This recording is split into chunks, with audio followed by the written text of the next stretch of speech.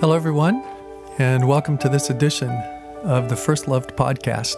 I want to begin first by making a correction. Last week's podcast, I focused on this passage in Deuteronomy, but I mistakenly said Deuteronomy 22, 13 through 16, when it's actually Deuteronomy 33, 13 through 16. So just in case you were inclined to go look it up and went, wait a minute, that's not the right passage. Now you know. It's Deuteronomy 33, 13 to 16, where the word precious gets stated 5 different times and in a variety of different ways in the other translations. So anyway, but today, what I'd like to talk to you about is a passage out of 1 Peter 2, and the purpose for doing that is because I want to try to answer the question that arises from time to time where people will ask me, Mark, is it really okay for us to hear today passages that were spoken about Israel or directly to Israel? Is it okay for us today to hear those passages where we're not Israel in that sense? And really, the reason I want to go to 1 Peter chapter 2 is because Peter takes Old Testament passages and directly attributes them now to the church. And in this letter in particular, there's a lot of debate about how Jewish this audience is or how Gentile this audience is, and surely it was mixed, but overall, I think the present-day scholarship, their belief is that Peter is primarily addressing the Gentile believers who are in the church. And so in the context, in 1 Peter chapter 2, beginning with verse 4, Peter begins to talk about Jesus as this living stone. And he goes into this explaining about us being living stones as well, and forming a temple and being a priesthood, etc., etc. But the significance of it is that the next several verses after that part, I think it's verses 6, 7, and 8, he begins quoting Old Testament passages about a stone, and that Jesus is this stone, and he's the chief cornerstone. But most of the scholars tend to think that the reason Peter is doing this is because there might have been some question in the community that if Jesus is the long-awaited Messiah, then how come so few Jews believe in him? How come so few accept him as such? So this initial part of this section is that he's trying, it seems, to address that issue where he's quoting texts from Isaiah, I think one from Psalms as well, that is essentially saying that this stone would be precious to those who believed in Jesus, but to those who didn't, this stone would also become a stumbling block, a stone that would actually crush them, if I remember the language right. But mostly he's trying to say, yep, for many, this stone would be a problem. But for those of us who believe, this stone is precious, even as this stone was precious to God and chosen by him. And then he makes this amazing segue, and many of you have probably heard this passage, perhaps read this passage, and depending on your translation, the wording might be slightly different. But 1 Peter 2, 9 and 10, Peter transitions saying, but you who have believed in Jesus, Jew and Gentile, but particularly you Gentiles. He says, you are a chosen people, a royal priesthood, a holy nation, God's special possession, that you might declare the praises of him who called you out of darkness into his wonderful light. And then he says, once you were not a people, but now you are the people of God. Once you had not received mercy, but now you have received mercy. And then he goes on from there. Really, most of the rest of the letter is to talk about the implications of that reality of this is who you are, and based on who you are, here's how we should live. So it's kind of the climax of the beginning of chapter 1 right up until this point of saying, so make sure you know who you are. Now, for most of us, we've heard that, but I don't know how well we've known that, except for the one line, who's called you out of darkness and into his wonderful light. All the rest of it is direct Old Testament scripture that was stated explicitly about and to Israel. There's 3 passages, one out of Exodus, one out of Isaiah, and one out of Hosea. The first one out of Exodus, it's just so amazing. I mean, you really need to know this in context where this is Exodus 19, and God has rescued Israel out of Egypt. And after they cross the Red Sea, he does a variety of miracles, providing water for them, manna and quail, rescues them from the Amalekites, and finally, over a couple months, brings them to the foot of Mount Sinai, brings them to himself. This is the creation of Israel as his covenant people. This is where he has brought them to himself to come into relationship with himself, to reveal himself. And so at the beginning of 19, Moses goes up to the mountain and God says, say this to the people. Now just listen to these words from God to Israel. You yourselves have seen what I did to Egypt and how I carried you on eagle's wings and brought you to myself. Right? I mean, just hear that for a moment. You yourselves have seen what I did to Egypt and how I carried you on eagle's wings and brought you to myself. Now, if you obey me fully and keep my covenant, then out of all nations you will be my treasured possession. Although the whole earth is mine, you will be for me a kingdom of priests and a holy nation. Directly from God to Israel about who they were going to be to him as a people, if they would remain faithful to him. Now listen to what Peter said. You are a chosen people, a royal priesthood, a holy nation, God's special possession. You can't get any more clear than that. The words God spoke to Israel in such a profound way as to their identity and who they would be to him. Now Peter is saying those exact words to the Church of Jesus Christ. And most likely, most of these who are listening are non-Jews. And he is ascribing those words from God to them. In fact, even though the next passage that most of the scholars think is Isaiah 43, and it does make sense, he says, Isaiah 43, 18 and 20, God says through Isaiah, see, I am doing a new thing. Now it springs up. Do you not perceive it? I am making a way in the wilderness and streams in the wasteland to give drink to my people, my chosen, the people I formed for myself, that they may proclaim my praise. So hear it again.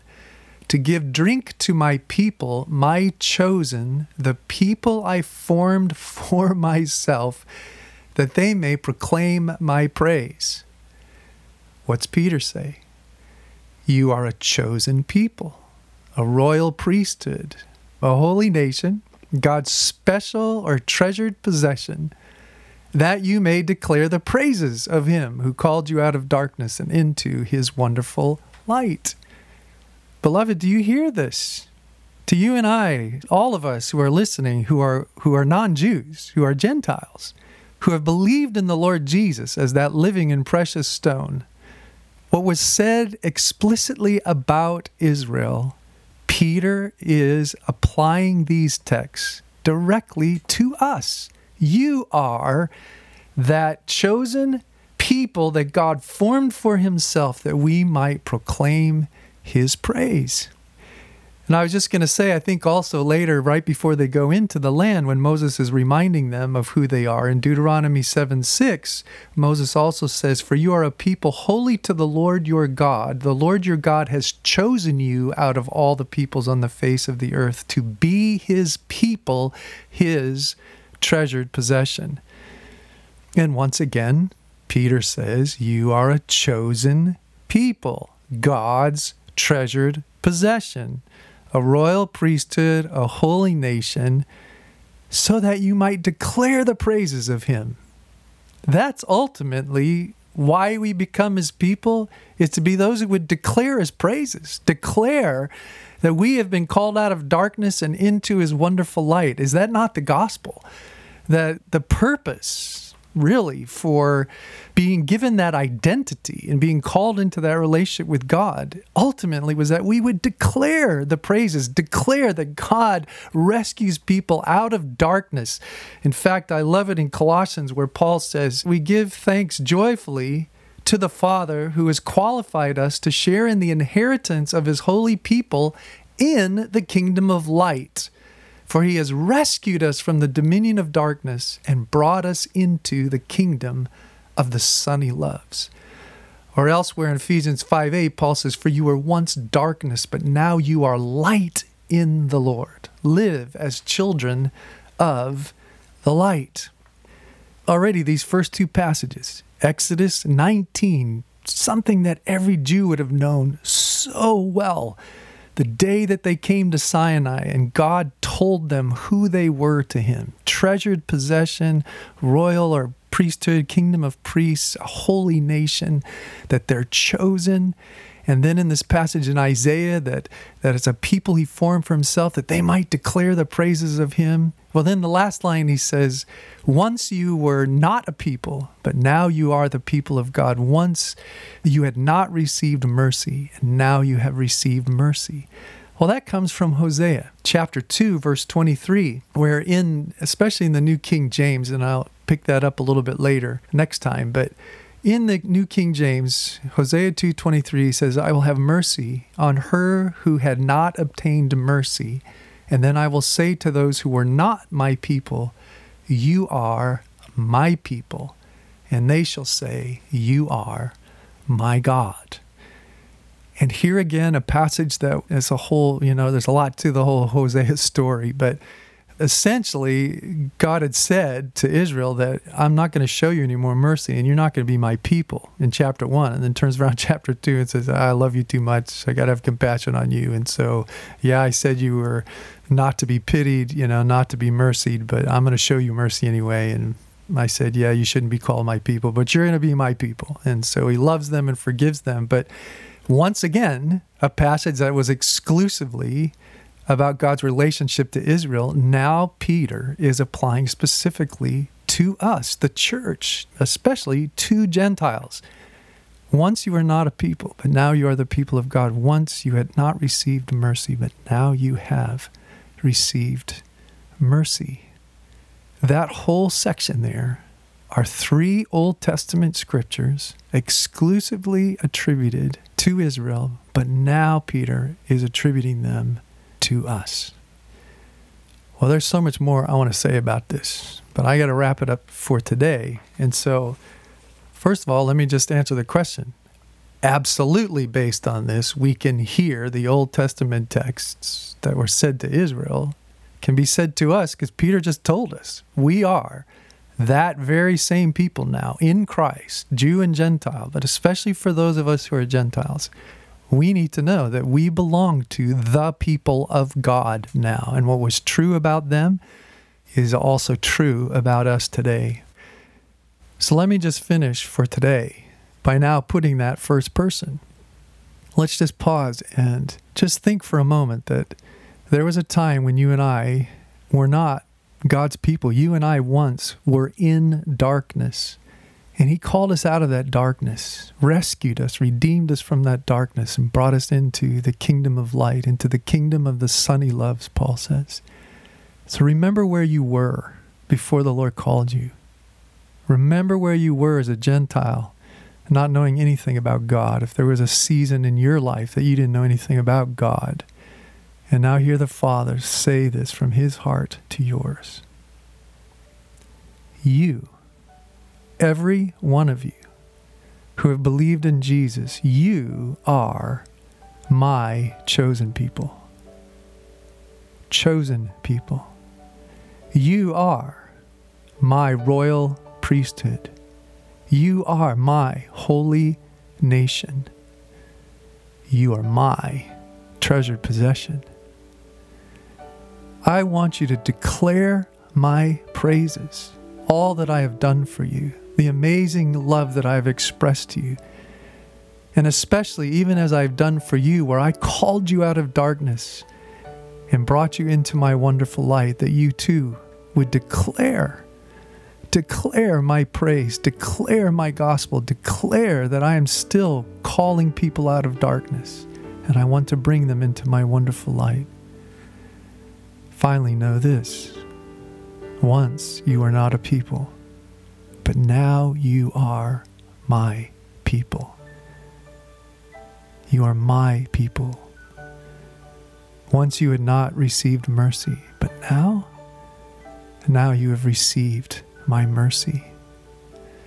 Ephesians 2:4, the Lord would continue and say, because of my great love for you, because I am rich in mercy, I made you alive in Christ, even though you were dead in your transgressions. For it is by my grace that I saved you. Thank you, Father. I am chosen. I am one of your royal priests. I am a part of your holy nation. I am a part of your treasured possession. I am one who's been called out of darkness and live in your wonderful light. I am one who is not a people, but now I am one of your people. Once I knew no mercy, and now I've experienced your mercy. Father, we just say thank you. Thank you, thank you, thank you, thank you, thank you for the wonder, the amazing gift and privilege of the position that you have placed us in with you. Thank you that every one of us who believe in Jesus, filled with the Spirit, we are your people, your beloved, your treasured possession. Thank you, Jesus. We love you and bless you. Amen.